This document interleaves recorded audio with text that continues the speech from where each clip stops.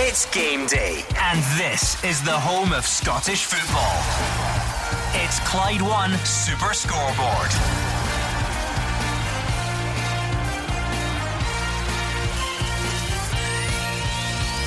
Good afternoon and welcome to Clyde One Super Scoreboard. A Lanarkshire derby tops the bill on an action-packed Saturday in the top flight. Kilmarnock and Aberdeen may not be far behind as both look to kick on in the league. And then tomorrow, Rangers off to St Mirren, Celtic welcoming Hearts after their European exertions. I'm Gordon Duncan. Joining me in the studio, Alex Ray, Mark Wilson and Hugh Keevans. A home win for Ross County against Livy today, and they would leapfrog Celtic and Rangers and go top of the table. Alec, they could only throw away the title after that. A home defeat for Kilmarnock against Aberdeen, and it would be no points from 9. A tightrope walk for Angelo Alessio this afternoon then. You don't want to get nailed to the bottom of the league table, and you don't want to lose the 150th Lanarkshire Classico either. The big boys might be idle until tomorrow, but that doesn't mean we've nothing to talk about. Yeah, absolutely. Celtic and Rangers both in action tomorrow, but still plenty to play for this early in the season. Ross County, Hugh's right. I mean, what a start they've had this season. So I think they fancy their chances against most teams at home. In Livingston, I keep saying it, lost the spine of their team. Started decent, though. I think Ross County might be too much for them. But Aberdeen, Kilmarnock, I mean, we had Kilmarnock so good last season. Aberdeen trying to reclaim that third place. Kilmarnock have to get a win somewhere in the league. Is it going to be the day? I don't think so. I think Aberdeen will be too strong. Yeah, I think when you look at the pressure some of these managers are under, Alessio, bottom of the table, Tommy Wright and Johnson looking to pick up points. You've got the Hamilton derby, and you've got a lot of good fixtures in the Championship as well today. Alloa against Arbroath in terms of the significance at the bottom of the table. Yeah, Europa League Thursdays inevitably mean Europa League Saturdays and Europa League Sundays, Hugh Keevans. Yeah. So tomorrow, two fascinating games as well for a number of reasons. Well, the fascination for me will be my belief that Rangers will beat St Mirren and then go top of the table, thereby putting the kind of pressure on Celtic that Celtic put on Rangers throughout last season, and Celtic have to live with that. They have come back in barnstorming fashion against AIK on Thursday night. Goals have been scored, defensive problems have started to be ironed out, but tomorrow is a fascinating afternoon in prospect. Okay, let's start going around the grounds. We've got the top team building up to all of the big games in the top flight this afternoon. The Lanarkshire derby is one we're keeping a close eye on. Hamilton against Motherwell. That's going to be watched by Mark Guidi.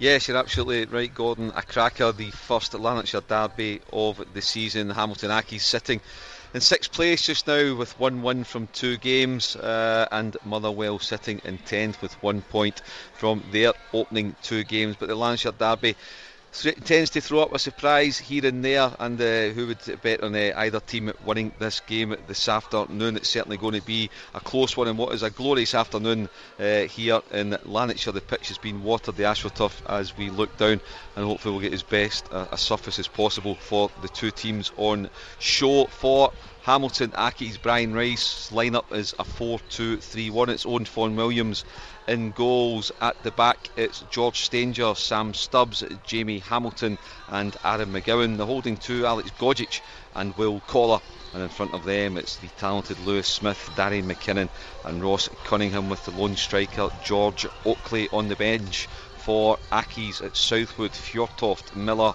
Hughes, Moyo, Mino and Ongpo.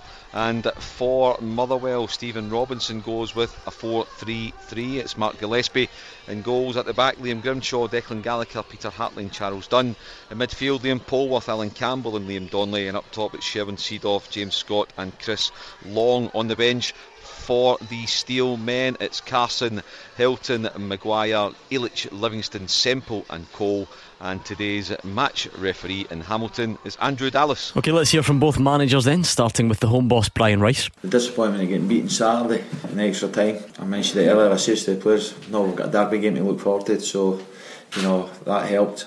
It's been a good week, we've worked hard, so I'm just one of the guys that just take it on the chin and let's move on.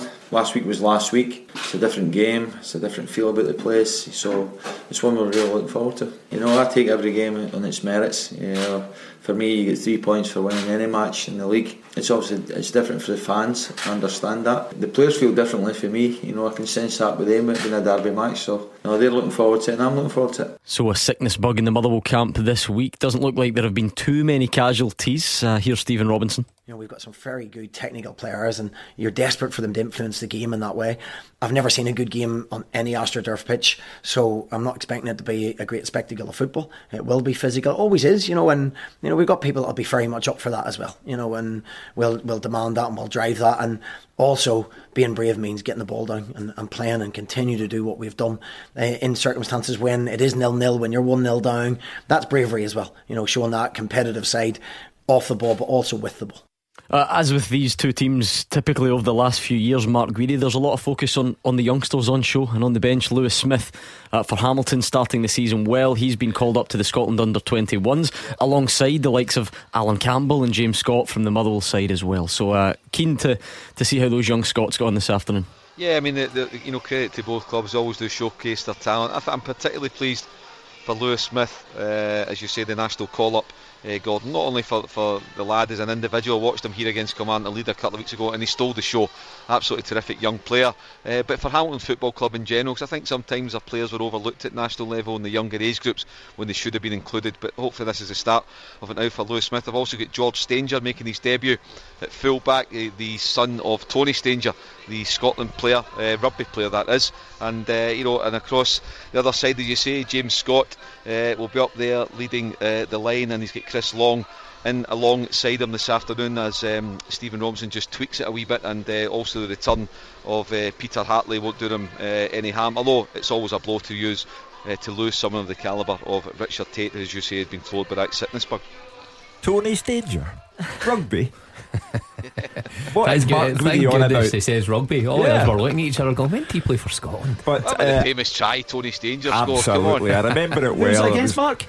Mighty Mouse gave him the ball. But here Stephen Robinson, he said he's never seen a good game of football on a plastic pitch, and he's right. But you have to deal with what's in front of you, and we have 3 of those dreadful pitches in our main league. I think that Motherwell on that dreadful pitch may just have too much for the Ackies. I mean, Alex, you don't want to go over the top, let's be honest. It's the 24th of August, nothing's won and lost. However, if you're Motherwell and you come off the back of an impressive Betfred Cup campaign and everyone's expecting great things from you, you go to Livy on the opening day and you get held, that's fine, you take that, it's on the road, you come back, you lose to Celtic, fine, no shame in that. You're then knocked out the cup by Hearts. All of a sudden you're sort of looking, going, okay, well, when do we kickstart the season? Absolutely, and I think today would be ideal for Stephen Robinson. You look at the brand of football they're playing this year. We've been in here saying, oh, it's pleasing on the eye. Is it enough to actually get results, Gordon? It'll be a big one today, because he's already said that he doesn't have plan B. He says, I've got the players in, they're all very similar, they're all passing, moving about, so it's where they get that physical prospect up top for them, and if they can get a result today, then it'll get the season up and running. But for me, I'm going for the Ackies here. Good luck to anyone predicting any game or involving the Ackies, Mark Wilson, because they just defy everything. They can be wonderful one minute, they can struggle the next, and they always seem to find a way to stay in the division. And certainly at home. I mean, I know the AstroTurf pitch comes into play, and Stephen Robinson rightly saying there about he's never seen a good game, but the Ackies make it incredibly difficult for teams going there, even the top teams. Motherwell have done okay there though, so I mean, Motherwell, pleasing in the eye as they were in pre-season and against Celtic, they certainly weren't against Hearts, and that I think would irk Stephen Robinson. I think he'll be looking for a big lift in their performance, what they showed last week. I can see Motherwell nicking that. I think Motherwell have enough. They're in desperate need of a win to get their season up and running, and I think it'll come today. I've actually been impressed with the boy Liam Smith. He's just come onto the scene, Hugh. Big impact. Sorry, Lewis. Smith. He's been absolutely tremendous. He looks a right good prospect. I think that's one of the key things that Hamilton do well. They actually encourage the kids to come through that academy. I used to work with his mammy. There you are, Mrs. Smith. No, her surname was Garavelli actually. But there you are. today's useless piece of information. I used to work with Lewis Smith's mammy. 10 minutes into the show as well. I love that. Let's keep going around the grounds then. A big one at Rugby Park. Bottom of the table, Kilmarnock. Not many would have expected that given the way they finished last season. Fraser Wishart's watching them welcome Aberdeen. Yes, you may well be right. This could be a big game today for all the wrong reasons, because we do know that the pressure is beginning to build on Alessandro Alessio, I should say, Angelo Alessio. There's no doubt the pressure will build if he loses again today. I think the fans are unconvinced, but it's a beautiful day for a game here. As you guys always have a chuckle in the studio about me having a 0-0 game, and I'm worried this could well be the case today. Neither team been in great form in recent weeks. They both like to keep it tight, and they come here having had a few bad results. And of course Kilmarnock had so much negative publicity. Disastrous defeat against Connacht, 2 defeats in 2 league games, bottom of the table, so they really want to avoid a third defeat. Big team news for Kelly fans is that left back Greg Taylor, heavily linked with Celtic and missed training yesterday with a hamstring injury. He won't play today, and you wonder if he will make that move in the next week. But for Aberdeen, I think they signed really well. I think Derek McInnes has got a really good squad together, but they have lost twice to Rijeka in the Europa League and to St Mirren in the Premiership. No goals scored in those 3 games, although they did manage to beat Dundee in the Cup in extra time last week, so come out with a wee bit more confidence. They will have Lewis Ferguson back, 20th birthday today, as his dad was telling Mark Guidi at Hamilton. He's back from suspension, which is a boost, and they do have a good look of a good team about them. But it would be a blow if they were to lose again today and keep this poor domestic run going in this game. Therefore has everything pointing to a low scoring draw, unfortunately. For Kilmarnock, they've made 2 changes. Taylor and Mackenzie are on. Taylor's out injured, Mackenzie's put onto the bench with Dicker and Miller coming in. Laurentiu Branescu's in goal, Stephen O'Donnell, Kirk Broadfoot, Stuart Findlay and Nico Hamalainen is replacing Taylor at left back. Alan Power and Gary Dicker in midfield. Chris Burke, Mo El Macrini and Liam Miller across the middle, and Eamon Brophy as the lone striker. The subs for Kilmarnock: Jamie McDonald, Alex Bruce, Rory McKenzie, Greg Kiltie, Ross Millen, Dominic Thomas and Innes Cameron. For Aberdeen, 2 changes as well. Hedges and McGinn drop to the bench. Lewis Ferguson and James Wilson come in. Joe Lewis in goals. 4 at the back: Shea Logan, Andrew Considine, Scott McKenna and Greg Lee. 3 in the midfield of Craig Bryson, Funchal Ojo and Lewis Ferguson, with James Wilson and John Gallagher either side of the lone striker. Sam Cosgrove. The subs for Aberdeen: Thomas Cherney, Zach Viner, Ryan Hedges, Niall McGinn, Conor McLennan, Bruce Anderson and Curtis Main. And the referee today at Rugby Park is Alan Muir. And Fraser Wishart, what you find, it's times like these when people aren't interested in the truth. Greg Taylor may well just have a knock, but that's not good enough for us. We like to look beyond that and say that's him, he's off to Celtic. He is here. I saw him and he's in his Kilmarnock tracksuit, so he's here with the squad, and I don't think if he was fit, I don't think they would leave him out. I think they would play him. But all the rumours and all the stories and the newspapers are going heavy on it, is that Celtic really like him. The stories the other day about a £3 million fee being put on his head. I'm not sure Celtic would pay that much, but he's a good player, and I do like to see if players are going to leave clubs like Kilmarnock. It's good to see him stay in Scotland, and I think he'd be a decent signing for Celtic if they can get him at the right price. But we'll need to see in the next week. Of course, the transfer window goes a week on Monday, I think. You can see why Hugh, you can see why people get a bit excited about it, because Greg Taylor never misses games. He always plays. That's the whole point. That's part of his charm, that he's always there. He's ever reliable, but he's missing amid all this speculation. Being mischievous, you could point out that Scott Bain was in his Hibs tracksuit and was then told to go to Celtic Park and sign for Celtic. So Dundee player as well. Yeah. So and what a coincidence, the week where Kilmarnock bring in a left back, Greg Taylor may have picked up a knock and what are you trying to say? Coincidences happen. Right, coincidences happen. He'll have the Celtic scarf above his head. No, there's no in way. A couple of days. There is no way that Celtic will pay £3 million for a Kilmarnock player. What would you estimate? Hold on, they were about to pay it for a Motherwell player in the summer, so what's the difference? Well, the Motherwell player, was the outstanding talent in Scotland at that time. Craig Taylor's not too far behind, is he? Got Scotland call up at the end of last season. I'm not saying he's a bad player. I just don't think that Peter Lawwell will fork out £3 million for Greg Taylor. He joins Mark Wilson in the one cap club towards the end of last season, didn't he? He much younger. I think he may add a few more, but I mean, as soon as you get to that, called up for Scotland, your price tag does go up. I'm with you. I don't think Celtic would pay £3 million, but Kelly in a good position. What do you reckon they would actually look at? $1.5 million, £2 million tops. Maybe players going the other way. Well, Henry. Jack Henry's obviously a suggestion. Yeah. Jack Henry has absolutely no future at Celtic. Well, that's why it makes sense for him to be part of it. And that would be a sensible move to offload him, and in that way arrive at what would be a reasonable deal for Greg Taylor, but Celtic will not pay £3 million outright.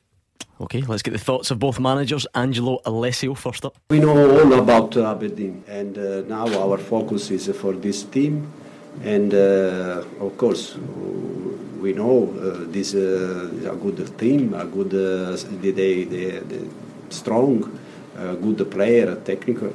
At the same time, the first win against Hamilton on Saturday last Saturday, our focus is this. Our feeling is good, and we are confident in this game. It's a time to put points on the board in Premiership. It's a time. And he's up against Derek McInnes this afternoon. It's always a tough game going to Rugby Park. I think although we've had a strong record there over the years, different managers, all the rest of it, we always feel it's a tough game and we need to bring a lively performance, and that'll be no different this time around. I think the Kilmarnock players had a very good campaign last year. There'll be a lot of pride in their camp. We've seen how tasty some of the fixtures have been, so I expect something similar. From our own point of view, it's just going down there. Obviously another journey for us, but we've had a good couple of days rest up here this week, a couple of good training days into the players, and hopefully that renewed energy and having a chance to have that rest will play out in the performance. So hopefully we can bring a performance that gets the 3 points. Roger Hannah's keeping an eye on Hibs against St Johnstone. Yeah, I admire Fraser Wishart's negativity. We're still 2 Saturdays to go in August and he's already tipping 0-0 draws wherever he goes. It won't be 0-0 here at Easter Road, Hibernian against St Johnstone today. I say that confidently because Hibs' last 2 games, 6-1 the defeat at Ibrox to Rangers, and then 5-3 in extra time the victory over Morton in the Betfred Cup 7 days ago. And Paul Heckingbottom has fielded another extremely attack-minded Hibernian team today against a St Johnstone side who are toiling 1 point, no wins out of the Betfred Cup. Still no new striker in for Tommy Wright, and he's in the newspapers this morning saying the next 10 days, Gordon, before the transfer window closes, will be the biggest 10 days of his 7 years at St Johnstone. So the stakes are high here in Edinburgh this afternoon. This attack-minded Hibs side offer Marciano in goal. It's a back 4 of David Gray, the captain, Adam Jackson, Paul Hanlon and Lewis Stevenson. Then it's Josh Vela and Stevie Marlin in midfield, and then an attacking 3, Glenn Middleton, Scott Allen, Flo Camberry, all behind Christian Doidge. On the bench you've got Maxwell, Whittaker, Horgan, Slivka, Newell, Porteous and Ollie Shaw, who is one of the strikers that Tommy Wright would like to take to St Johnstone before this window closes. As for the Saints team, no Richard Foster this afternoon, so that means a recall for Wallace Duffy, signed on a free transfer after being released by Celtic in the summer. It's Sander Clark in goal, back 4 of Wallace Duffy, Liam Gordon, the captain Jason Kerr and Scott Tanser, midfield 3 of Murray Davidson, Liam Craig and young Ali McCann, and then Michael O'Halloran and Matty Kennedy either side of the lone frontman Chris Kane. On the bench it's Parish, Callahan, Vyman, Swanson, McLean, Hendry and Denham. And there's a VIP in the building this afternoon. The new Hibernian owner Ron Gordon is here, US based entrepreneur. He bought the club from Sir Tom Farmer last month. He said, Gordon, to have assets of $1.4 billion, and that puts him second in Scottish football's rich list behind Hugh Keevins. I was just going to say that's Hugh's, that's half of Hugh's show fee for this afternoon.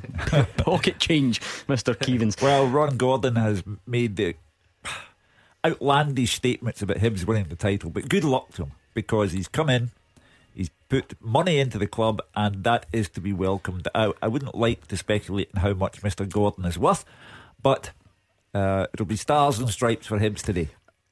Some firing line, isn't it? You look at the Hibs there, Middleton, Allen, Doig and Camberry. They can nil written all over it now that Roger Hannah's given it the big build up. Let's get the team news ahead of Ross County and Livingston with Dave Galloway. Thank you very much, Gordon. Well, this is the first ever Premiership meeting between these two teams. Now, as Hugh mentioned earlier in the programme, with the Old Firm not in action today, that gives County, who bounced straight back up to the top flight for this season, the chance to go top of the table with a victory. But Livy, who signed winger Jack Stobbs on loan from Sheffield Wednesday this week, come here intent on getting their first win of the league campaign, having started off with a couple of draws.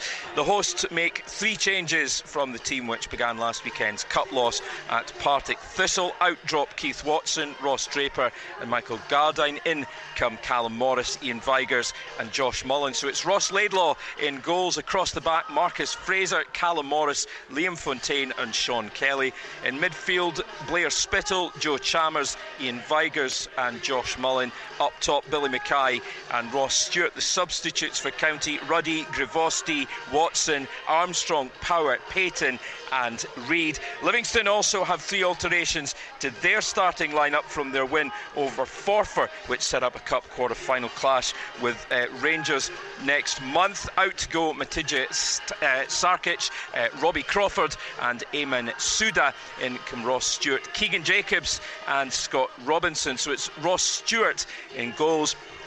Across the back, Nicky Devlin, Alan Lithgow, John Guthrie and Ricky Lamy. Midfield for Livy today, Marvin Bartley, Keegan Jacobs, Scott Pittman and Stephen Lawless, with Scott Robinson playing just off Lyndon Dykes. Up top, the substitutes for Livy: Sarkic, Crawford, Erskine, Suda, McMillan, Tiffany and Stobbs. And your match referee here in Dingwall is John Beaton. That's you up to speed with the team news all around the grounds. Then we've got the top team keeping an eye on things, and we're going to get everyone involved as we look back on the biggest stories this week. Coming next, big nights in Europe for Celtic and Rangers, and some disciplinary trouble for Rangers as well. We'll look at that next. Clyde One Super Scoreboard with Thompson's Road Accident Solicitors. The compensation you deserve when you've been sidelined. Talk to Thompsons.com.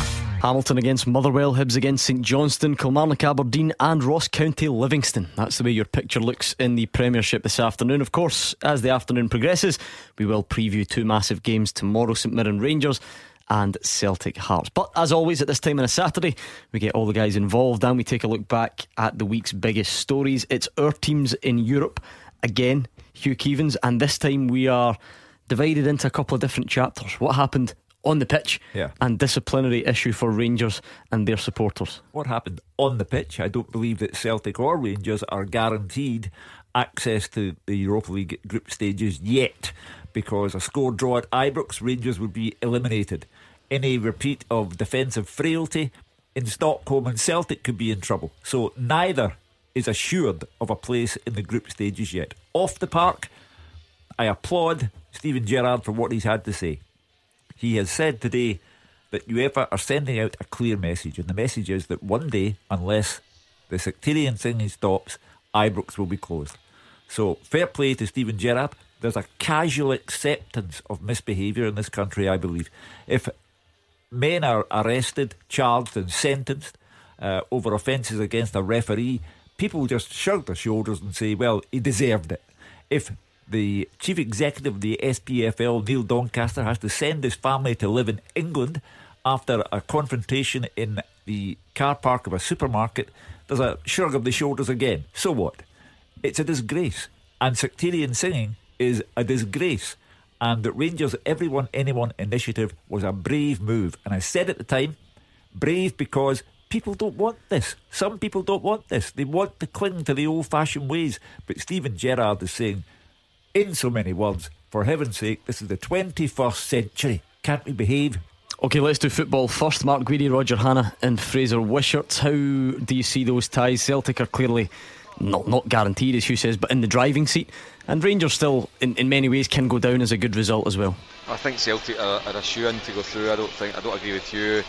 Despite the defensive frailty, Celtic will go through. AIK don't have that much to offer. Celtic will score over there, I would think. So I don't see any problem at all for Neil Lennon's men. That's exactly what they need ahead of a trip to Ibrox 3 days later. For Rangers, a bit of work to be done, but I would say it's 70-30 in Rangers' favour. The hardest 90 minutes is over.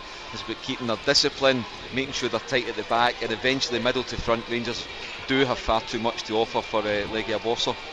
Mark, having lost 4 goals at home to Cluj, how can it be accepted that Celtic are a shoe-in in Stockholm?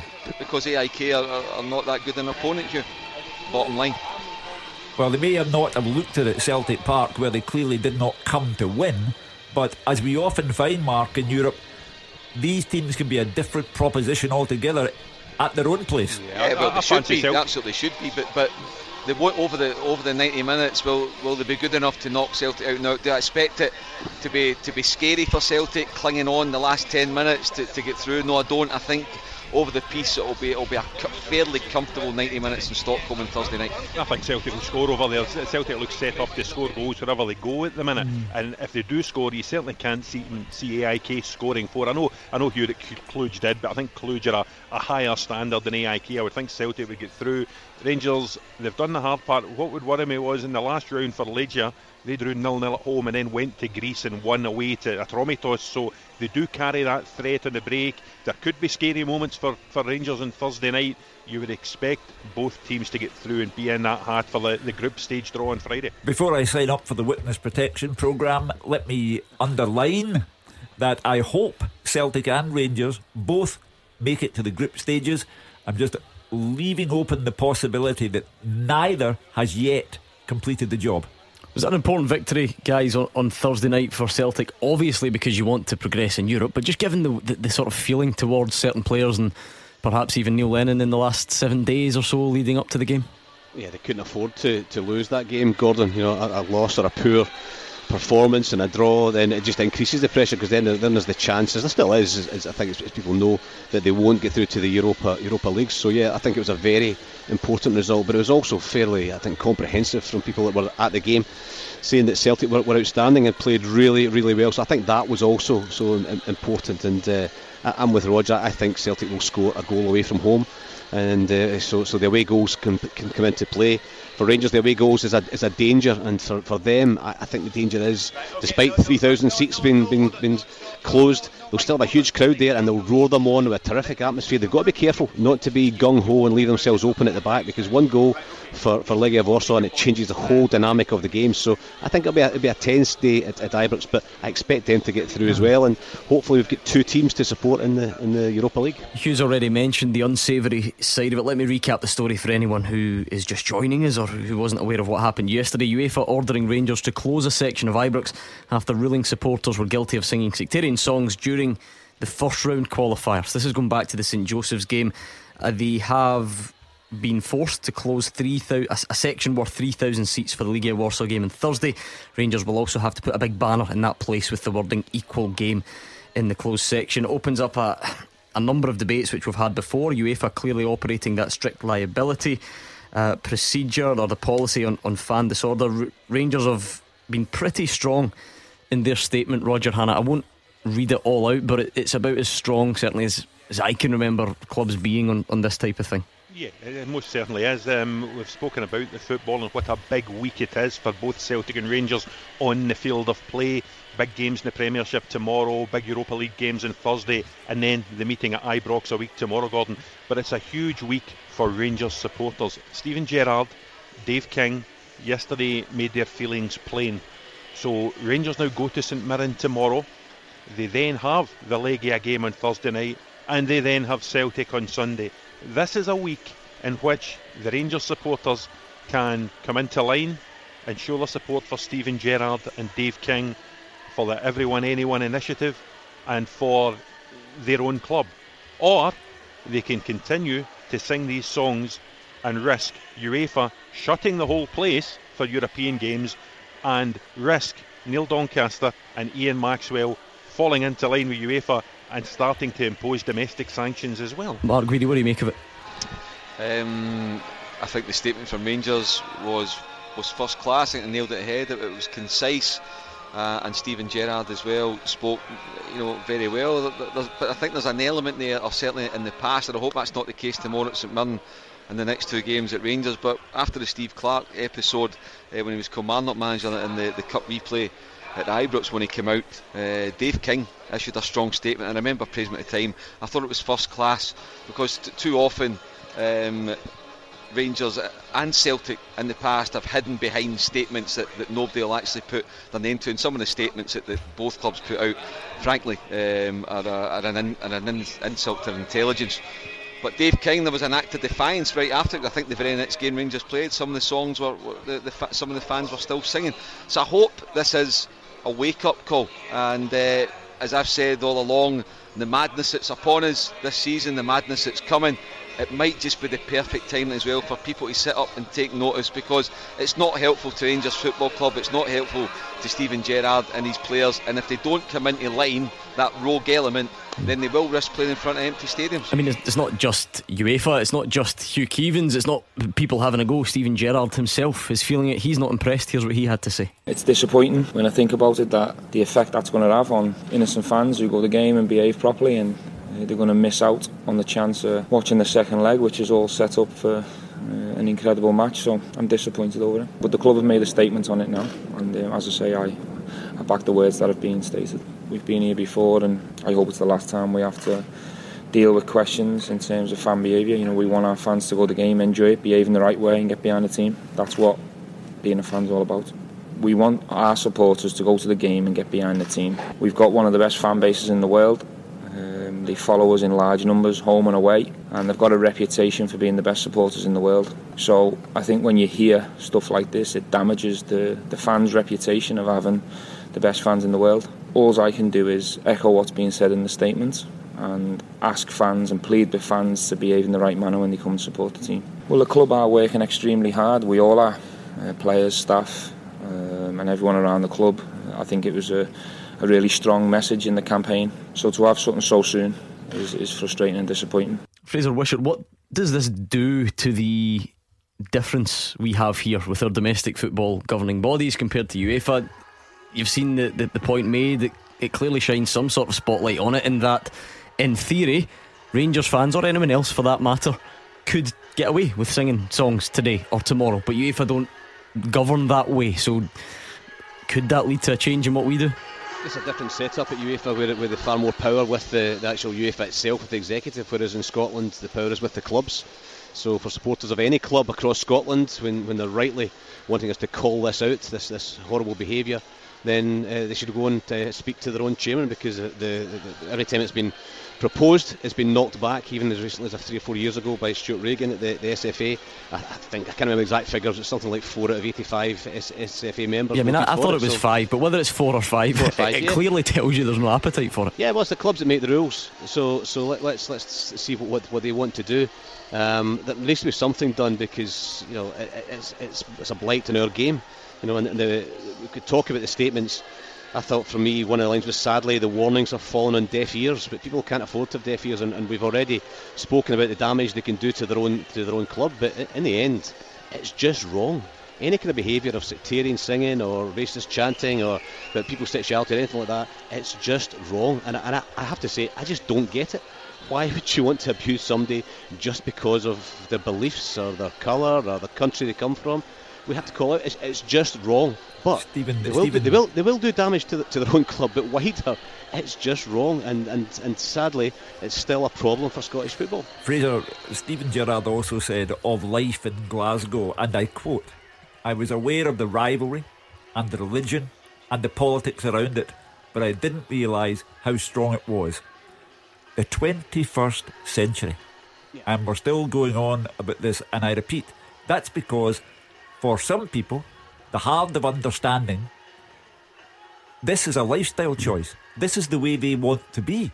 So either football gets a grip of this domestically, or the politicians will get involved. And when they get involved, it all goes awry. Just before we knock this on the head and get back to the football, to the three guys out there, I mean, is anyone in favour of strict liability? UEFA may use it, but there are examples of, or there are arguments out there to suggest that doesn't work either. I think if we can't join the civilised 21st century, then it may have to come in. It's the last resort. I feel sorry for clubs. How do you legislate for the half-wits in your presence? However, I fear it's on its way unless we can clean up our act. I'm not sure it'll work, you, because you talk about Scottish society. We have a society at the minute where if strict liability was brought in either by the Scottish Government pushing the SPFL or voluntarily by the SPFL, you would have supporters of one club infiltrating the support of a rival club and causing bother, so the rival club would be victims to the strict liability laws. These are the people that we're operating with at the minute. So for me, it doesn't stack up. It won't work. I'm not convinced that would happen, Roger.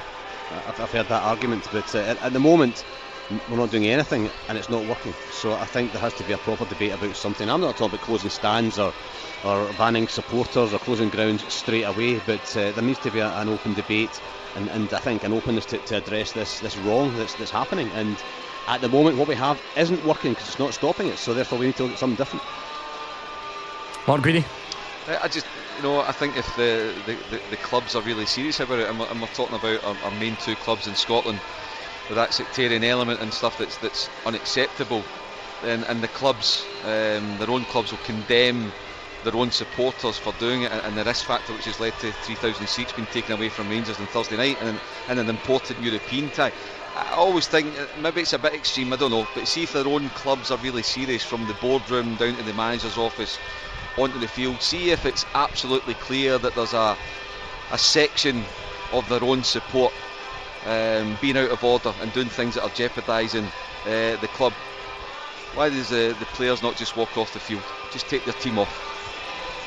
Okay, I think we'll knock that on the head there, because we do have some big football matches this afternoon. They're only 20 minutes away, and we're going to go back around the grounds next. Clyde One Super Scoreboard with Thompson's personal injury solicitors, the league leader for compensation. Talk to Thompsons.com. Alex Ray, Mark Wilson and Hugh Keevins are in the studio. Top team all around the grounds, and we're 15 minutes away from kick-off. So let's go back around and get a flavour for what's happening. Kilmarnock against Aberdeen. Fraser Wishart. Social media is rife with speculation that Greg Taylor's omission means he's on his way to Celtic. I'm sure there's a more innocent explanation, or is there? Yeah, well, that's the $64 million question. I think if Greg Taylor was fit, he would play. He's a young guy. He's not as if he's an older guy. He might pick up an injury, whatever else. I think if he was fit, he would play. Stories coming out of the club was that he had a slight hamstring problem, which is always something you want to protect yourself against. But that doesn't mean he won't join Celtic during the week. Certainly the rumour mill has been at full frenzy in the last few days about that transfer going there. But as a lad who was freed by Rangers, who came to Kilmarnock and was criticised maybe for his height when he was younger, and they said he might not make it. Fair play to Greg Taylor, because in the last couple of years he's been outstanding, and he's a terrific footballer. And if he got, I don't know what a transfer fee would be, $1.5 million, something like that, to $2 million maybe plus add-ons, maybe a player on loan, then I think that'd be a good deal for Kilmarnock. And they've already brought in a replacement, and he's playing today, Nico Hamalainen, who's on loan from QPR. So they've got somebody there. They must be thinking there's a chance of him going. But for Kilmarnock, I think probably equally as important just now is actually winning this football match, because there's such a negative slant around the club for the last 18 months. It's been outstanding, and the Connah's Key defeat, the first couple of league defeats as well, 3 would be unthinkable, I think, for Kilmarnock, and would just crank up that pressure on the manager. But if they're going to sell Taylor, move him now and get the money in, and then maybe the manager can invest in new players to improve the team, because we've still got 10 days of the transfer window to go. I mean, Mark Wilson, I've been racking my brains, and if only we had an example of a young Scottish fullback who was about to move to Celtic and get told by his other Scottish club to sit out and pretend he was injured. Do you know anyone? I'm your man, Gordon. It did exactly the same happen to me. Yep, we had a game, I think it was against St Johnstone. The move was coming about that Celtic were interested.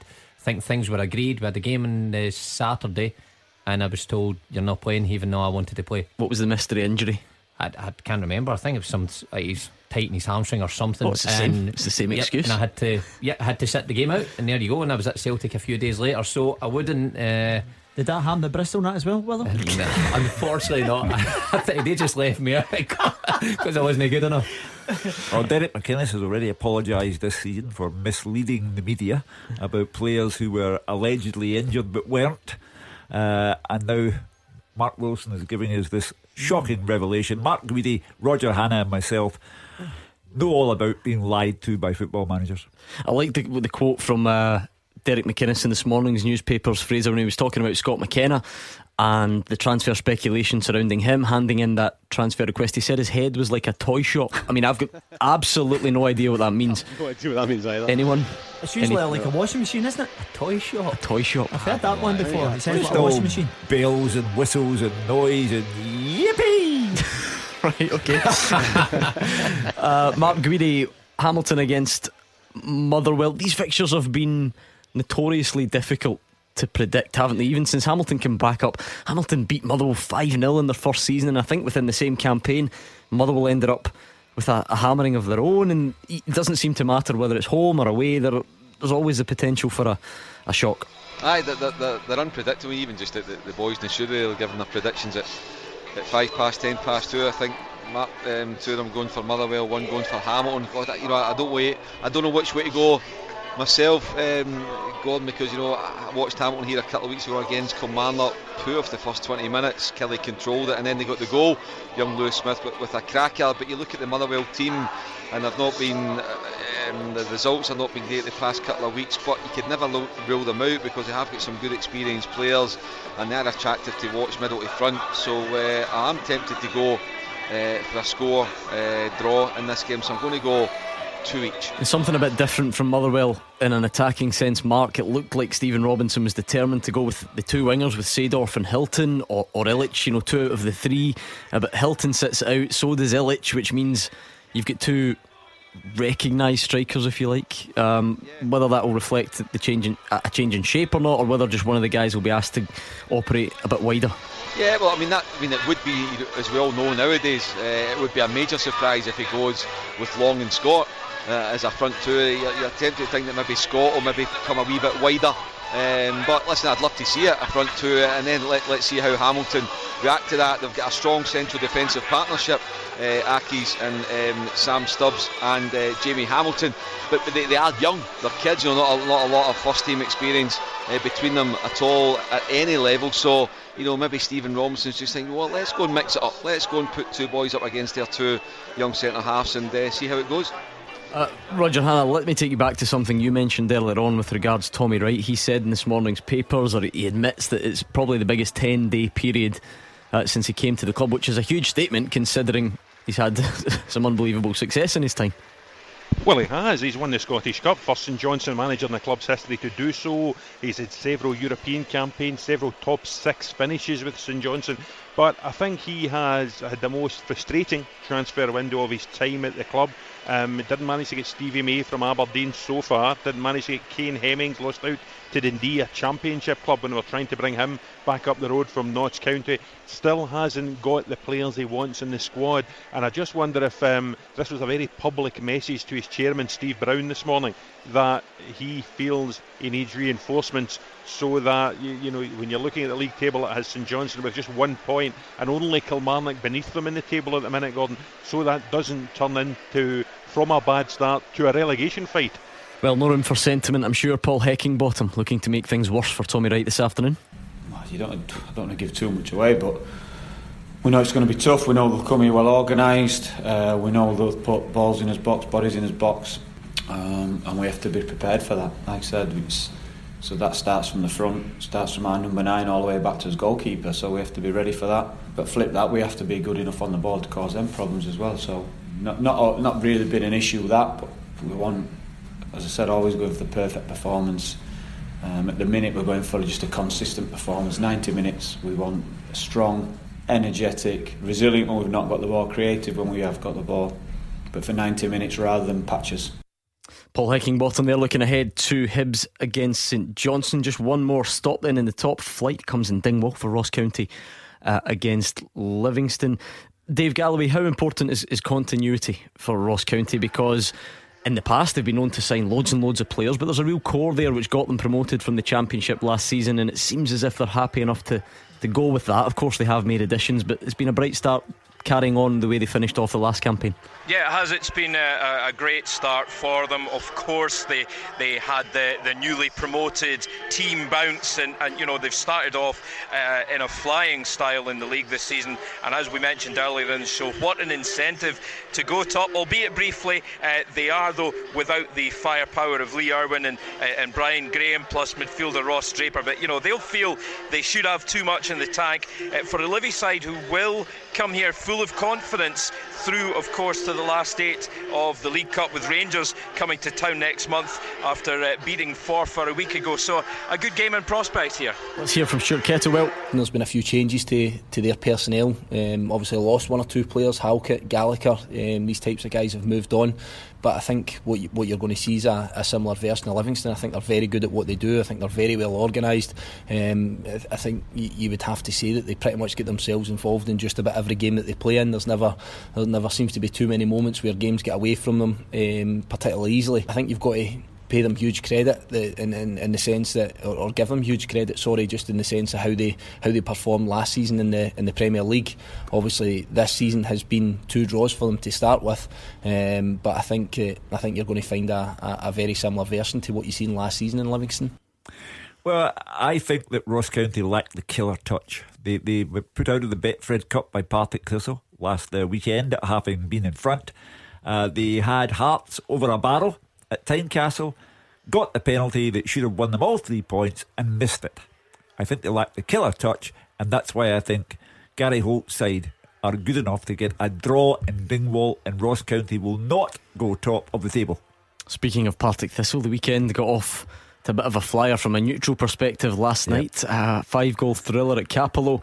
Not so thrilling if you're Gary Caldwell. That's a Partick Thistle thing to do. You win 3-2 in the Betfred Cup one weekend, you lose 3-2 in the league at Capello the following weekend. It's a Partick Thistle thing, but it must infuriate the life out of Gary Caldwell. 3 goals lost in the space of 8 minutes is unacceptable. I think the way I went about the business, in the first half, you thought they looked impressive. They're going to build on that result last week, as you said, and the manner they capitulated in 8 minutes, and you're looking about and you're saying, who's actually going to take the lead from that team? And they just caved in. They did it last season as well, Alex. The amount of times that they went ahead last season, you thought, Gary Caldwell was, really needing a couple of wins under his belt, and you thought they've turned a corner, and teams would come out the second half, score 1 goal, and they would collapse. And unfortunately for Gary Caldwell, it started along similar lines. I was at the Dundee United game a couple of weeks ago. They went ahead and looked good. United scored and they collapsed again. It's a problem that Gary Caldwell has to get rid of, sharpish. OK, that's us all set up for an action-packed Saturday afternoon. We've got Hamilton Motherwell, Hibs against St Johnstone, Kilmarnock Aberdeen and Ross County Livy, our featured matches in the top flight. Huge fixtures all across the divisions. So coming up next, not only do we have the 3pm kickoffs, but we'll start previewing tomorrow's fixtures as well. After the action, it's your reaction. 0141 951 1025. Clyde One Super Scoreboard's open line. Full-time results across the country all coming in. I think they should all be with us now. So let's get a rundown of what happened today across the country. We'll start with the Scottish Premiership, where it finished Hamilton 1, Motherwell 3, Hibs 2, St Johnstone 2, Kilmarnock 0, Aberdeen 0, and Ross County 1, Livingston 4. In the Championship, Alloa 0, Arbroath 1, Ayr United 1, Queen of the South 0, Dundee 0, Inverness 0, and Dunfermline 0, Dundee United 2. In League 1, Clyde 1, Falkirk 0, Dumbarton 3, Stranraer 1, East Fife 4, Airdrie 1, Peterhead 1, Forfar 0, and Raith Rovers 3, Montrose 0. In League 2, Albion Rovers 0, Brecon City 1, Cowdenbeath 3, Annan 1, Queen's Park 0, Elgin 0, Stenhousemuir 1, Edinburgh City 3, and Stirling Albion 1, Cove 2. In the English Premier League, it finished Norwich 2, Chelsea 3, Brighton 0, Southampton 2, Man United 1, Crystal Palace 2, Sheffield United 1, Leicester City 2, and Watford 1, West Ham 3. We've got 2 big games tomorrow. Hugh Keevins, sum it all up for us. Tomorrow's games are all about the pivotal nature of the games. It's about being in top form. It's about being confident and having self-belief before the first Old Firm game of the season. St Mirren do not have Rangers quality. Rangers would need to have a sleepy off day not to win in Paisley. Hearts do not have Celtic's quality. Celtic would need to slip up badly at home not to win. That's the background. But when Crystal Palace go to Old Trafford and win 2-1, when Livy go to a team in Dingwall who might have been top of the league tonight and win 4-1, you never know the minute in football. Fascinating day in prospect. 0141 951 1025. That's the number you need. Were you at a game today? We'd love to hear from you. How was it? Talk us through the game, the decisions, the good players, the bad players. We'd love to share your experiences. So get on the line and tell us what you made of your team today. I'm thinking in particular, well, in this part of the world, Motherwell fans, you've got the bragging rights in the Lanarkshire Derby. If there's any Livy fans, I'm sure you'll be delighted as well. And of course, if you're a Celtic or Rangers fan, let's look ahead to tomorrow. We'll hear from both managers, get all your predictions, your lineup suggestions, and anything else you can think of. Get them into us. 0141 951 1025. Mark Wilson, how would you sum up today? Well, today, a great day for Motherwell. I thought they badly needed a win after a pre-season that showed so much promise. Ross County, backfired. I thought they looked like a stick on against Livingston, but you've got to really commend Livingston for the way they've started the season. People thought they were going to be the whipping boys this year. Far from it. Aberdeen look to be struggling as well as Kilmarnock, but Aberdeen will come good. Kilmarnock, I'm not so sure. I think Kilmarnock are in a big hole, and for Paul Heckingbottom, you just wonder if taking Scott Allen off, it may have looked the right decision as they went back in the lead 2-1, but they didn't close the game out, and it's guys like Scott Allen who tend to do that, and the Hibs fans let them know what they thought of it. So a tough start for Hibs, and not exactly what their fans wanted at the start of the season either. Yeah, absolutely. And I think one of the key things for Aberdeen as well, I think it's 1 goal in the last 5 games that they've actually scored. That's concerning. Kilmarnock are up and running, as they say, with that 1 point. But Motherwell were the big winners today alongside Livingston. Gordon. Well, Motherwell the big winners according to Alex Ray. So Motherwell fans, let's hear from you. You'll be back in the Carbour now. Some of you will be home by now. It's so close. So what did you make of the game today? 0141 951 1025. That's the number that Craig has dialed. Craig is in Johnston, and he is a Kilmarnock fan as well. So what did you make of today's game then, Craig?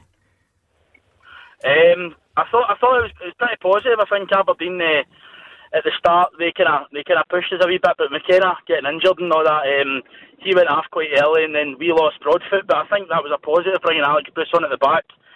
He looks a good signing as well. I think we definitely need to get a striker in though. I think Eamon Brophy's not really cutting it up top himself, so I think if we can get a striker in, we can maybe be looking at getting top 6 and maybe getting the heights of last season. But if we don't, then I'd seriously start to worry about us scoring goals.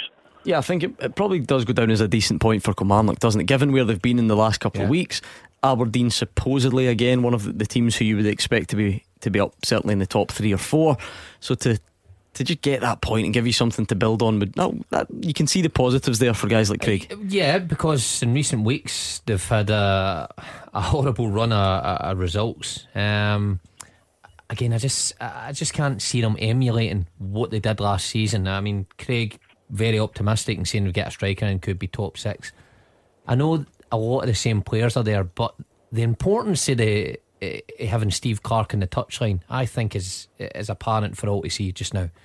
I mean, Kilmarnock, they're defending okay just now, but going forward they're lacking, and I think that's why they'll struggle this year. And I think it's already evident. I know what you're saying, Gordon. A point against Aberdeen isn't the worst result in the world, particularly because Aberdeen went down there and turned them over a few times. However, they need to be much better than they have been in recent weeks. Better point for Kilmarnock than it is for Aberdeen, that's for sure.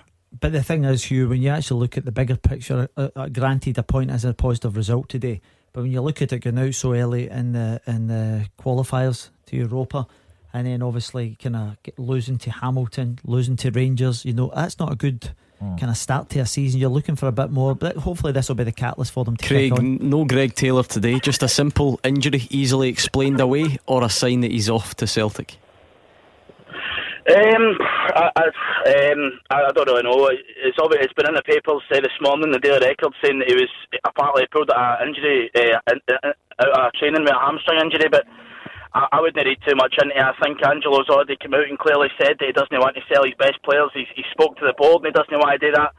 I think anything from the Daily Record should probably be taken with a pinch of salt, to be honest. Yeah, now that Hugh Keevins has gone, Yeah, aye. So I think, to be fair, I think I'm a big fan of Greg Taylor. So I wouldn't like to see him go. If it did come down to it and Celtic were going to take him, I wouldn't take any less than 3 million. I think if you're going to sign that boy Bolingoli for 3 million, then you've got to get 3 million for Greg Taylor as well.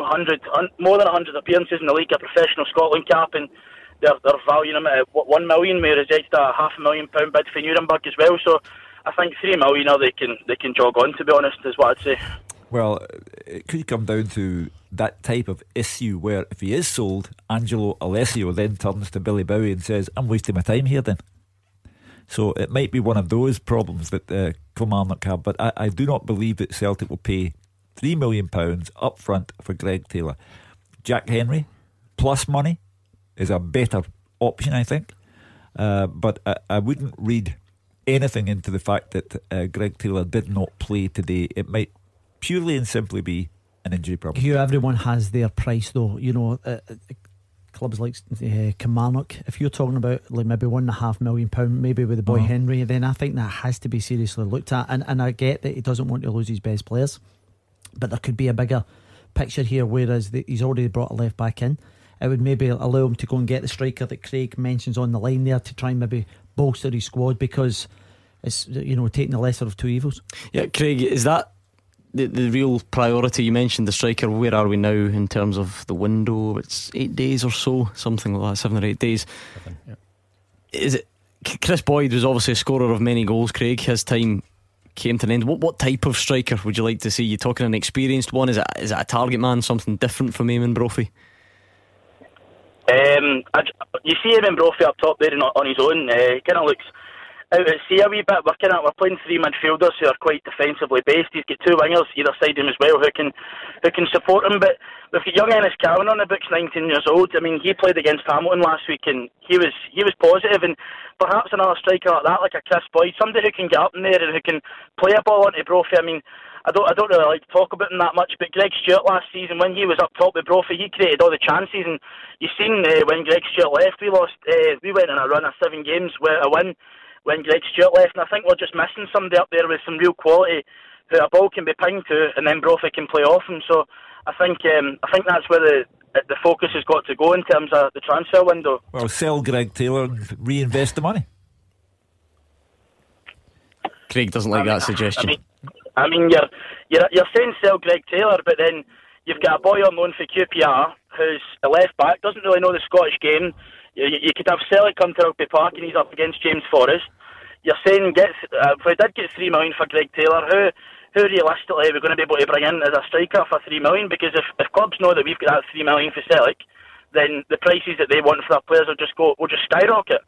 So I mean, I don't really know if that's really an option. I'd try and kind of like to bring Greg Taylor in and maybe then get an experienced player in on a free or even on a loan that we can just kind of get through the season with. Okay, thank you very much, Craig. A Kilmarnock fan in Johnson giving us a call straight after the game. That fresh reaction, looking back on what happened in the 90 minutes at Rugby Park. If you were out there and you're on your way back from a game, let's hear from you. 0141 951 1025. There must be some Motherwell fans who are on to gloat. You've got the bragging rights in Lanarkshire this evening after the win against Hamilton Accies. We do have 2 big games tomorrow: St Mirren against Rangers, Celtic against Hearts. And Paul is a Celtic fan from Kirkintilloch. Hi Paul. Hi Gordon. Hi Hugh. Hi Mark. Hi Alec. Hi Paul. Hi, how are we doing? My point, I got cut off last night so I couldn't actually make my point. My point today is that it's been a typical kind of crazy week, and I've listened to all the stuff that's been on. I've been listening to phone in. I've been listening to Celtic fans hyperventilating, panicking. There was even a Liverpool fan that phoned up. Funny, I think it was from Glasgow. It was a Liverpool fan who was saying that Celtic are in a position this year that Rangers were last year because Celtic have signed new players. So the guy obviously isn't very good at maths when you consider how many players Rangers are signed compared to Celtic. But my point is, amidst all this panic, I actually feel that we are in a better position now than we were last season. And my reasons for that are that we went out the Champions League the same as Brendan Rodgers did. But for some reason, Brendan Rodgers never really took any flack for it. Brendan Rodgers managed to hide behind Dedrick Boyata, as you used to like bringing up all the time, and the McGinn signing. Now, we've signed 4 players, a new defence.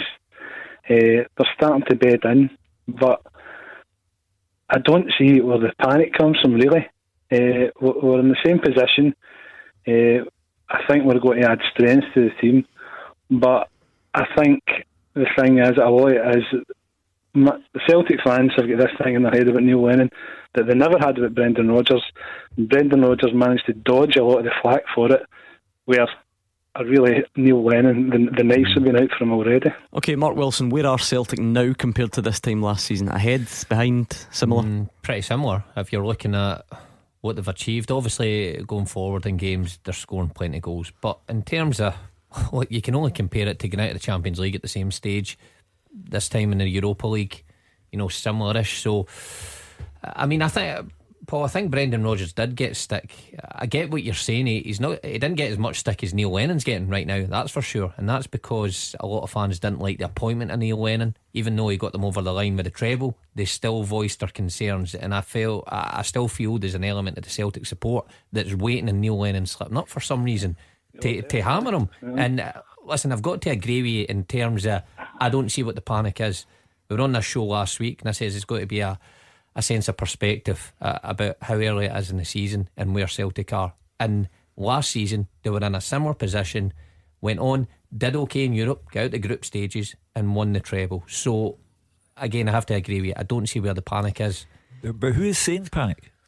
Well, not panic. Well, this maybe the wrong word, Hugh, Paul, but the amount of Paul Celtic is talking about other Celtic supporters, and but that's fine. Yeah, that's what okay. I mean. Well, panic is when Celtic supporters, 2 of the first calls last Saturday, were saying Neil Lennon should be sacked. If that's not panic, then what is?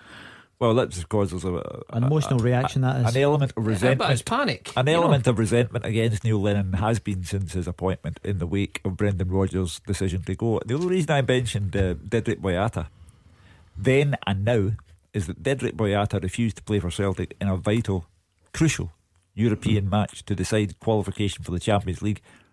I think Paul sort of agreeing with you there, because he's saying, look at that turmoil last year, it's not like we're any worse off this time, is it? I think the loss of Tierney, Lustig, Boyata and Benkovic being replaced by players who have yet, I say yet, to show their true worth. El Hamed looks reasonable. Bolingoli seems to have an extended bout of stage fright. We'll see how that progresses. And Julian, the jury's still out there as well. So in that better regard, on Thursday though, weren't they? Yeah. But in that regard, Celtic are slightly behind where they were this time last year, because Lustig, Tierney, Benkovic and Boyata were all there last year. What do you make of that, Paul? If you were being quite sort of simplistic about the argument and looking at squad strength, this time last year Celtic had Kieran Tierney and now they don't. Does that not make them behind where they were last season? Well, see, if you look at the season, Kieran Tierney missed half the season. I think he still played over 40 games, Paul. He did, you're right. But I don't think Benkovic hadn't played a game yet, I don't think. Yeah. Boyata had always had a potential bomb scare moment in him. So Lustig, he was one of the weak links down the wing. This time last year, Lustig was getting slated a bit. So yes, you can't then say, oh, it's such a blow that he's gone. Because he ended the season very strongly under Neil Lennon, you can't then say, oh, I mean, everything's falling apart because Lustig's not there. It wasn't the case this time last season. Anyway, it's very straightforward again, Paul. You get Hearts tomorrow at Celtic Park. The performance against Hearts will need to be of the sort that first of all wins 3 points, keeps Celtic above Rangers on goal difference, and sends Celtic to Ibrox the following weekend believing in themselves. It's game by game now. Just quickly, Paul, we're going to have to move on. Who starts in goal tomorrow? Craig Gordon stay in or Fraser Forster? I don't know, and I don't think it makes much difference, to be honest. I'm not really. I think the two of them are brilliant goalies. I don't think Gordon's done much wrong, but I can't see Fraser Forster being signed to sit in the bench, so I don't really think it's a major issue. Oh, Paul, get off the fence. Come on, pick one. Gordon. There we go. Got them then. Thank you very much, Paul in Kirkintillico. 1419511025. That's the number Craig in Cumbernaulds dialed. He's a Rangers fan. Hi, Craig. Hi guys, how you doing? I thought just on the games tomorrow and the wider point going into next week, I think, I kind of agree with Hugh's points earlier that I do think, of course, it'd be very good. Both sides will go into tomorrow's games thinking they need to win. I do think, however, even if one of them slips up, it doesn't necessarily mean there's any more pressure than there already is going into an Old Firm game, because ultimately the first Old Firm game in the season, there's always pressure. But and I actually think, to be honest, it's the first one in a while. I think if Rangers can win tomorrow, that they'll go into as favourites, because the form Rangers are on, they're unbeaten in all competitions at the moment. They haven't had the sort of rough patch that Celtic have been going through at the moment, and I do think that if Rangers win tomorrow and continue that momentum, I think they could quite easily be going into the next game next week's game at Ibrox as well as the favourites in that Old Firm, although you can never really predict it. I don't know what the guys think of that, but I personally would put them as favourites at this point. And then we have to take into consideration, Craig, the European Legia Warsaw. If Legia Warsaw come to Ibrox and put Rangers out of Europe, then it creates a mood. If Celtic go to Stockholm and collapse and go out, that creates a mood as well. So you have to factor in the European ties. But as things stand right now, if Celtic and Rangers win tomorrow and both go into the Europa League, I would say that Rangers with home advantage would be favourites on the day. I think everyone's going to head themselves. You make a good point there, Hugh, in terms of you have to negotiate tomorrow first. Yeah. Then you have to look forward to Thursday. Everybody's looking a week down the line. Who's favourite, who's not. I think the factors will be whoever negotiates these two ties prior to that, get into next week's game.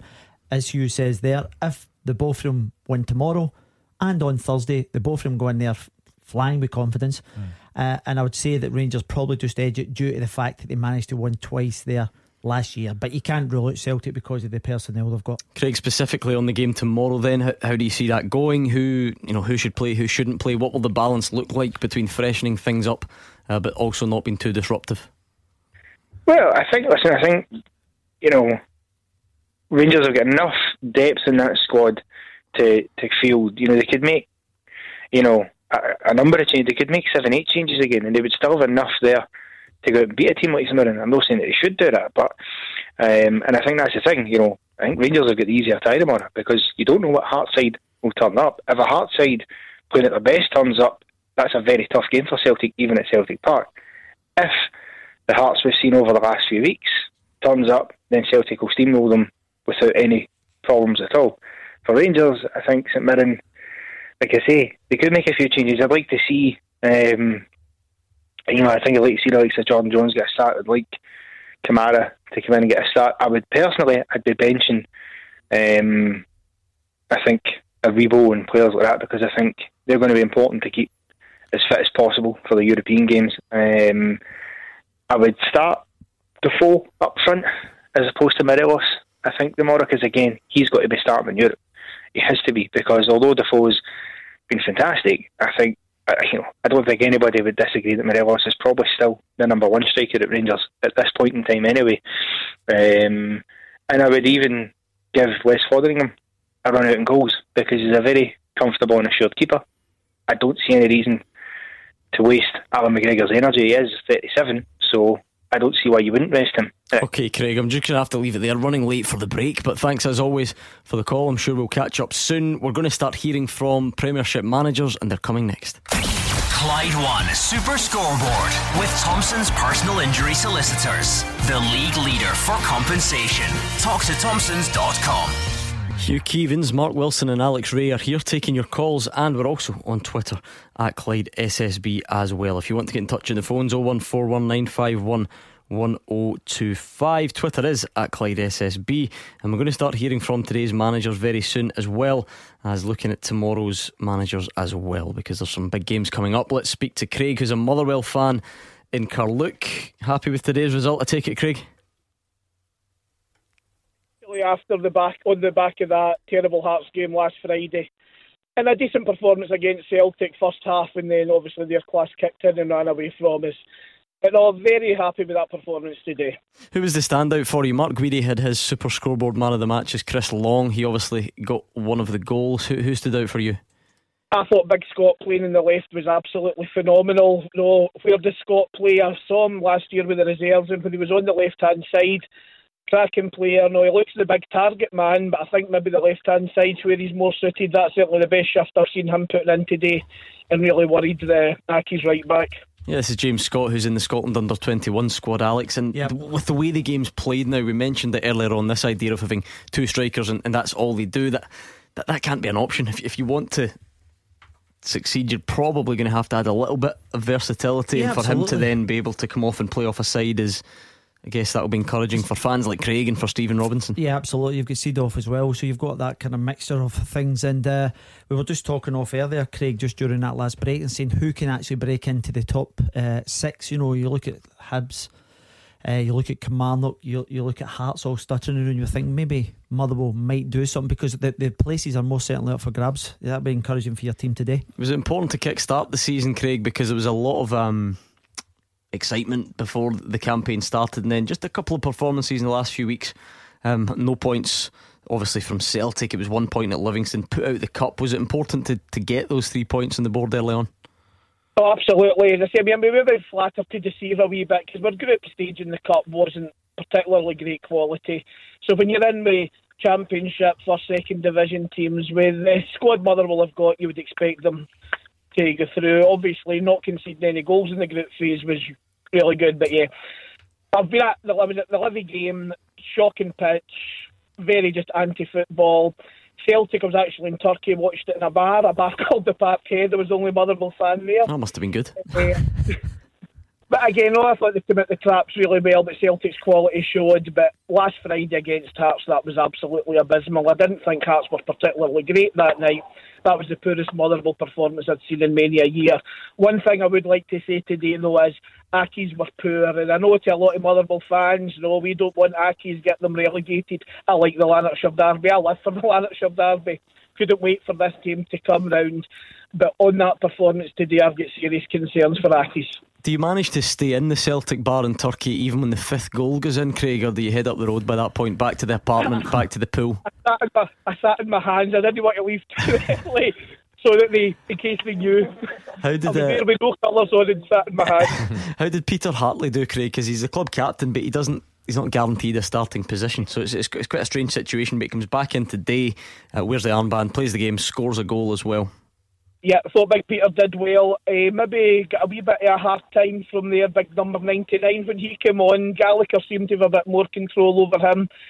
Again, no, Robinson said after last Friday's night he didn't have enough men in the team. No, Yardley's all man in a yard wide. That's what we need. Dunn played great at left back. I think our problem is we've got a lot of quality defenders. We've got Tate, who was obviously missing today, not sure why.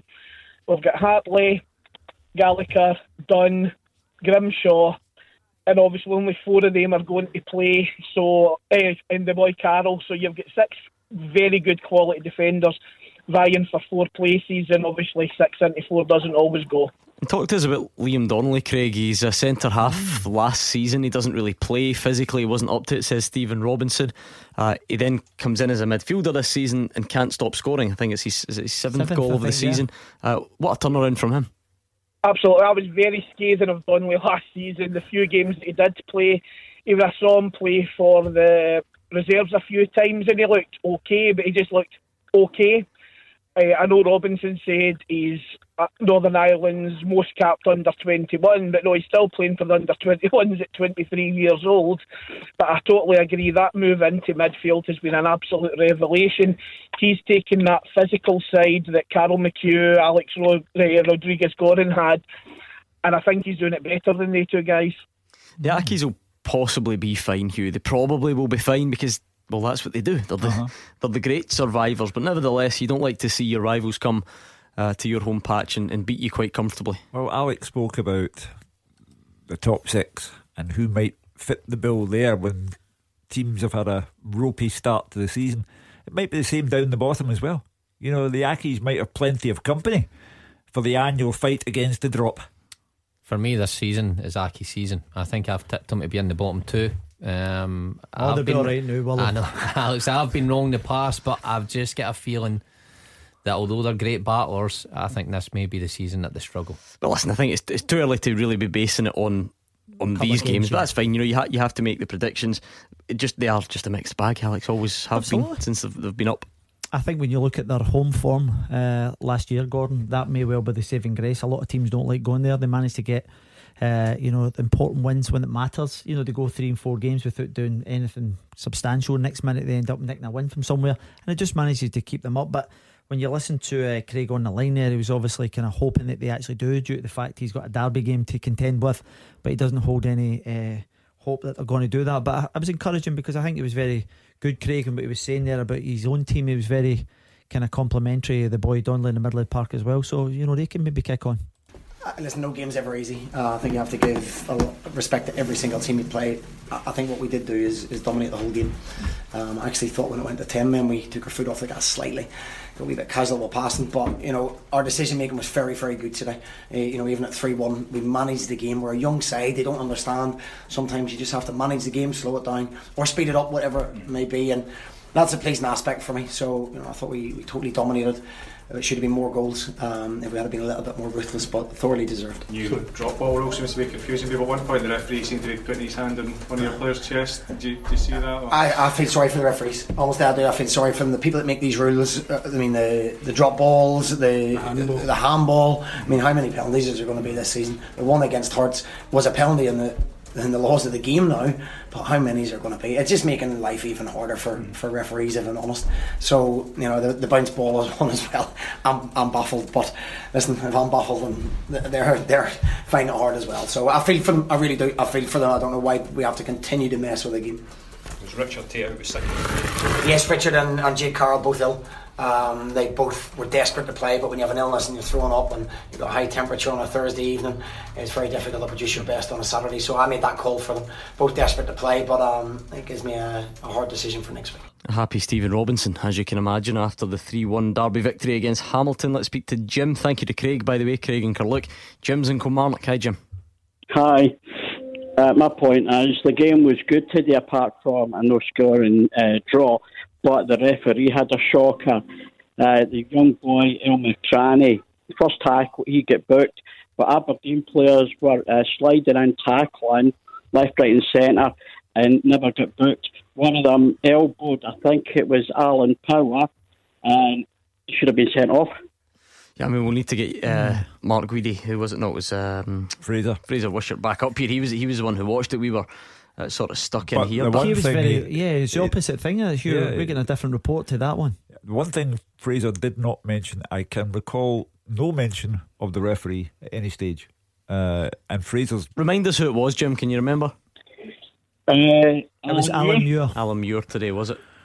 Yeah. Were the Kelly fans all around you? Were they getting frustrated? They were getting very frustrated. Kelly had a free kick. Mr. Muir turned his back to across the field. Kilmarnock kicked the ball, and when the Aberdeen players palmed it down, it didn't even get any help from Greg Aitken, the fourth official. Okay. Well, you've just heard Stephen Robinson there say that he feels sorry for referees, especially with regards to this handball. Yeah, and that the game is becoming overcomplicated. But I return to the point. Fraser Wishart, former professional player himself, made no mention of the referee at all at any stage. Yeah, I think the bigger issue. Sorry, Gordon. I think the bigger issue when you listen to Fraser's half-time analysis and full-time analysis. Jim's saying it was a decent game. Jim, our guy at the stadium was saying it was as poor a game as he's seen for a long time. I think Jim, are you just happy with the point? Yeah, I was sat about 2 seats away from Fraser. Yeah, was he still awake? Was he watching the game? Make sure he was watching it, Jim. Yeah, I think he was watching the game, but I'm sure the referee had a shocker. Even if I look at the paper on Monday to see what his rating was, but a few of the Kilmarnock supporters were not happy with the tackles that were flying in from the Aberdeen players, because I think they only got one booking. Young McCraney, first tackle, he got booked. Then when I think it was Power that got elbowed, what's his name, Chris Burke, was complaining about it, and he ended up getting booked for it. Okay, we'll leave it there, Jim. Thank you very much. We're going to hear from your manager now, so I'm not getting rid of you for any old reason, because he was also asked about Greg Taylor. He was absent today. Cynical people in the studio saying, I'm not sure if he's injured. Celtic are interested. That's probably what it is. Well, let's hear from Angelo Alessio. Here's what he had to say. I am happy because finally 1 point, but of course we keep going and continue to work hard in the training session, and I want to improve. I wanted to improve this situation under goal. Why did Greg Taylor not play? Yesterday after warm up he had a problem, an hamstring, and for this reason he didn't play today. Has there been an offer for him? At the moment are only rumors, but no. I think the club didn't receive any offer, but from Celtic. Would you hope, Angela, if one does come, if an offer does come, that you would still be able to keep it? As I was saying a lot of the time, I spoke with the club and the owner. We want to keep our best player, we want to add new players, I think, and not to sell, So they're sticking by it. Yes. It was an injury to Greg Taylor. You can all calm down. Except from you, Mark Wilson. You're convinced. Listen, well, what a coincidence, eh? Your left back gets injured, who never misses any games, and just by luck, the week you bring in a left back. You see, so young, so cynical. So cynical. There I expect you that go. from you, but not Mark Wilson. Come on. Incredible. See, the piece of thing is, luck there. as a manager though, Mark, you listen to me, he doesn't want to lose any of his key players, and I understand that, but the dynamics are that if you end up getting an offer which you have to say, right, okay, look, because it gives you scope to then do other things. Right, well, let's squeeze in one more call before the break. Jeffrey's a Rangers fan. Hi, Jeffrey. Hi, how are you? Good, thanks. I want to talk about the UEFA decision. I'm not surprised. It's taken them long enough to do something about it. How can we sort this out as a supporters that support a team like Rangers and maybe Celtic as well? Because in the past they've been fined. It's just going to be a wake-up call to both clubs that they can't get away with, i.e. the banners, the singing, everything. How can we eradicate it? Don't you think the SFA and maybe the Football League should be getting the two clubs or all the clubs together and maybe have a meeting and discuss what can be done? Because I think it's going to get worse before it gets better, and the club's finances just now really tight. I think it's going to hit. I think from memory, Celtic's brushes with UEFA, Hugh, have been mostly about banners, singings. It's slightly different because it's a sort of you're trying to control a lot of people. I don't know if self-policing is another one that keeps getting mentioned. You get these buzzwords. You get strict liability. You get self-policing. Can we do one? Can we do the other? Can we do a combination of both? Because Rangers, Dave King and Steven Gerrard, the two most prominent figures at the club, both blatantly clear. They're crystal clear in acknowledging the need to do something. Yeah, Jeffrey's asking what can be done. Well, his fellow supporters have to change their whole approach to I it. mean, how do you do that though? Because I fully understand that, but I feel embarrassed for Rangers, for this city, that a man such as Steven Gerrard, with a stellar football career that he had, has to periodically address the question of sectarian saying. I feel we should be embarrassed by that as a country. And I go back to some of the things that Steven Gerrard said, and I wrote them all down this morning. And he said that they have to remember that the supporters who do this, they're gaining absolutely nothing from this type of behaviour. Far from gaining anything, they're actually getting themselves into bother, their fellow supporters into bother, seats going a begging because of the singing, and they have to understand that there is coming along an even greater day of judgment, because one day the SPFL will be forced into doing something, and the SFA. And if we continue to behave in this vein, we'll end up with the ultimate draconian punishment. We'll end up with points being taken away from teams.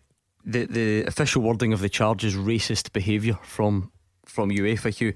And you talk about the way it reflects on our game. Steven Gerrard, I mean, look at what he's done and achieved in the game, admitting this morning that he knew this stuff went on up here, he just didn't realise it was quite as bad.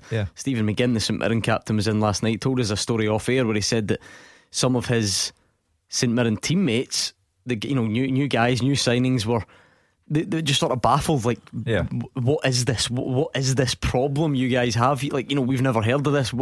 Why is? And that just doesn't reflect well at all, does it? No, of course not. I mean, believe me, we all know there are other parts of the world where it's even worse than this. We had Emilio Izagirre involved in something in Honduras last weekend in which 3 people died.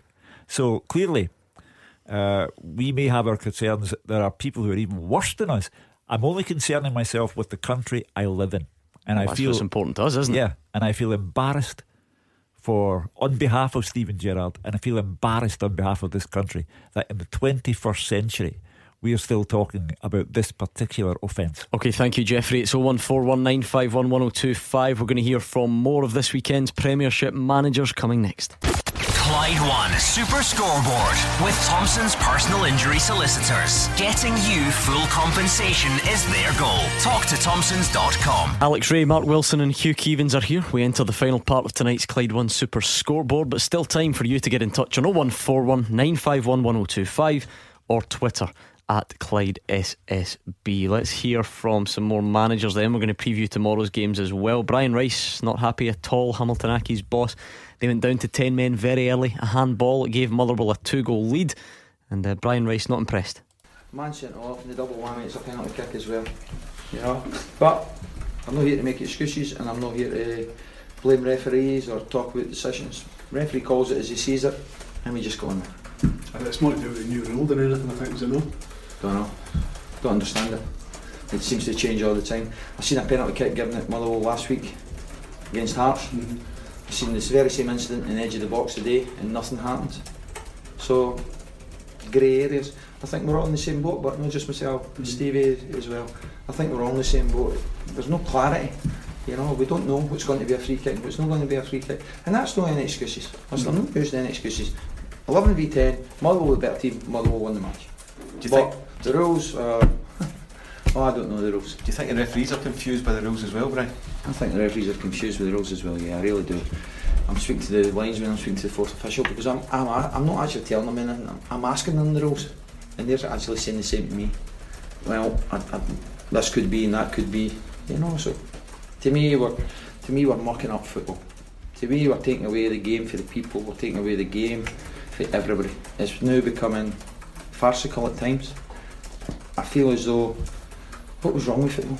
What was wrong when we went home after the game and spoke about, our referee made the decision, or this happened, that happened? Now we're talking, nobody knows the rules. Wait till we get far. We'll never get far.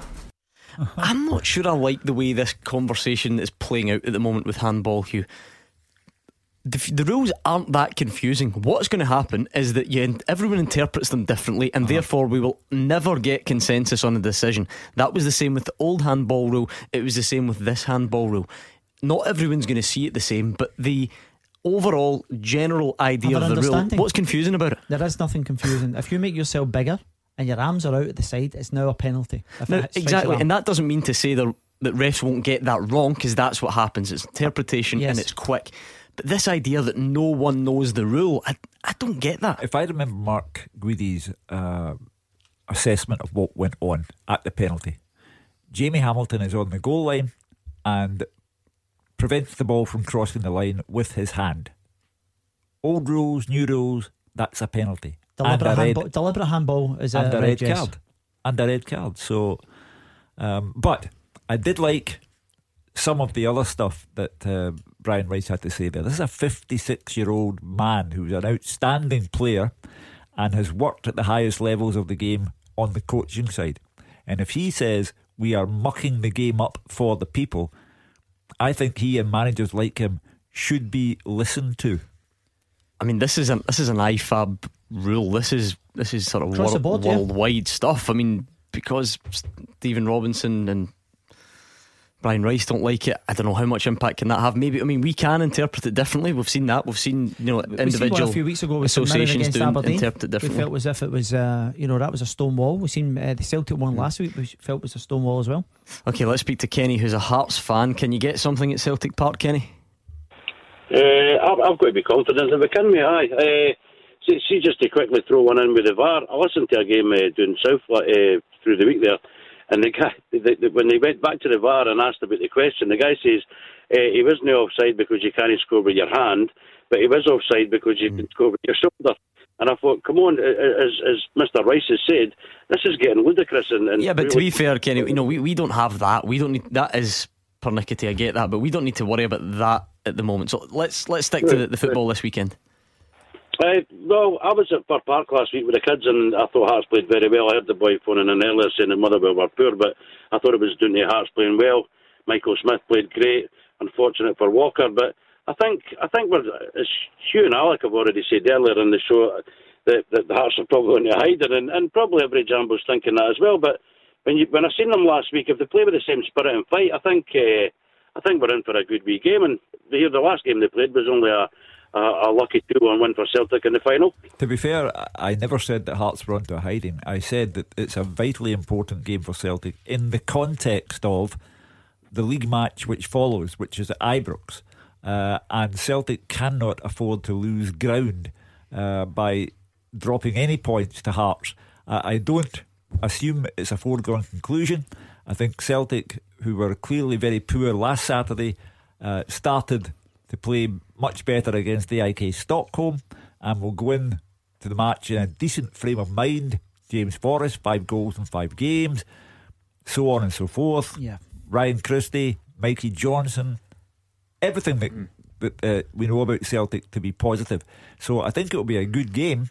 I don't think that Celtic will win the canter. Mark, the games at Celtic Park tend to be more on the comfortable side for Celtic between the teams. The meetings with Hearts, some problems in recent times at Tynecastle, but tend to get the business done at Celtic Park when Hearts come calling. Yeah, listen, I touched on it earlier on the show. I think a part of that is down to Craig Levene's tactics, the way he's set up. I think actually last year, if I'm right, Craig Levene came out after the game and says, I got my tactics all wrong. Was that the 5-0 game in November? He says he was looking to hang on. I think Celtic were ahead pretty quickly in that game, and he held his hands up, took all responsibility off his players. So maybe he has to change something. Kenny, I was at the game last week, Hearts Motherwell.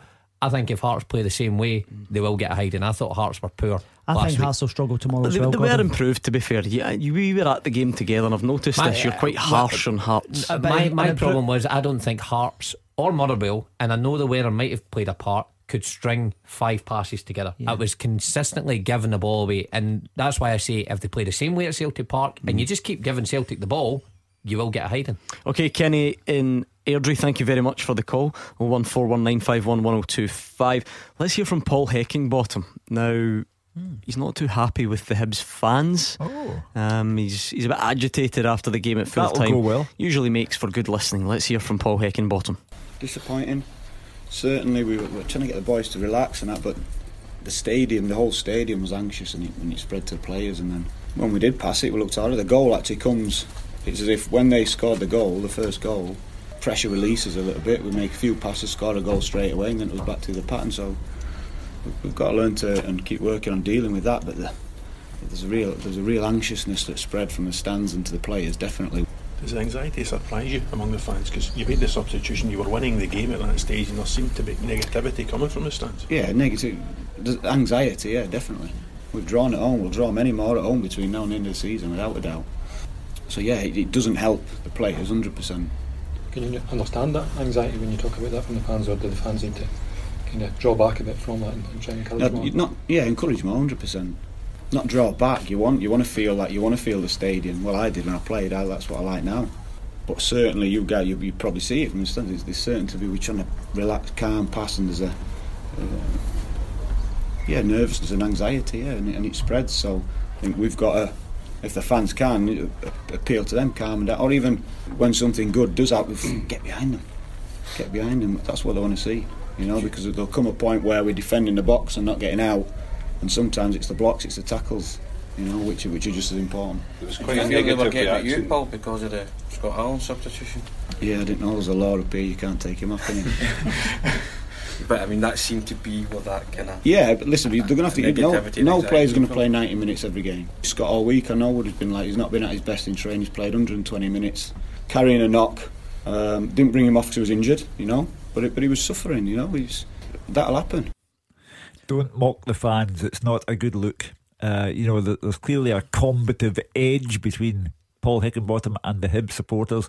When you say I didn't know there was a law against it, it doesn't wash well, does it? No, it doesn't go down well with supporters. And I am a firm believer that so long as they mind their manners and they stay within the confines of the law, the people who pay to get in are entitled to voice their displeasure if they don't like something. I think they're anxious due to the fact that out of the 7 or 8 games that St Johnstone have played, they've only won 1, and that was against Brecon, so they're expecting a win at home. I said Paul Heckingbottom wasn't happy with the Hibs fans. I got an anonymous text from a relatively well-known Hibs fan in footballing circles, who says, I'm not happy with him.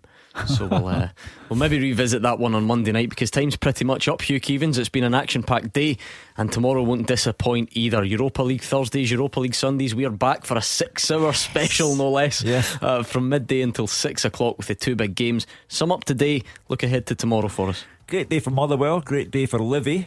Poor day, I think, for Aberdeen. Another goal this afternoon for them. But Livy, I think the result of the day, going to Dingwall, a team that could have gone to the top of the league and have beaten them 4-1. It's all about tomorrow now. It's all about St Mirren, how they can handle Rangers. Likewise Hearts at Celtic Park. Thank you, Hugh Keevins, Mark Wilson and Alex Ray, and the top team all around the grounds. Thanks for listening, and we can do it again tomorrow from midday, so make sure you join us. GBX up next. Clyde One Super Scoreboard with Thompson's personal injury solicitors, the form team for compensation for more than 40 years. Talk to Thompsons.com.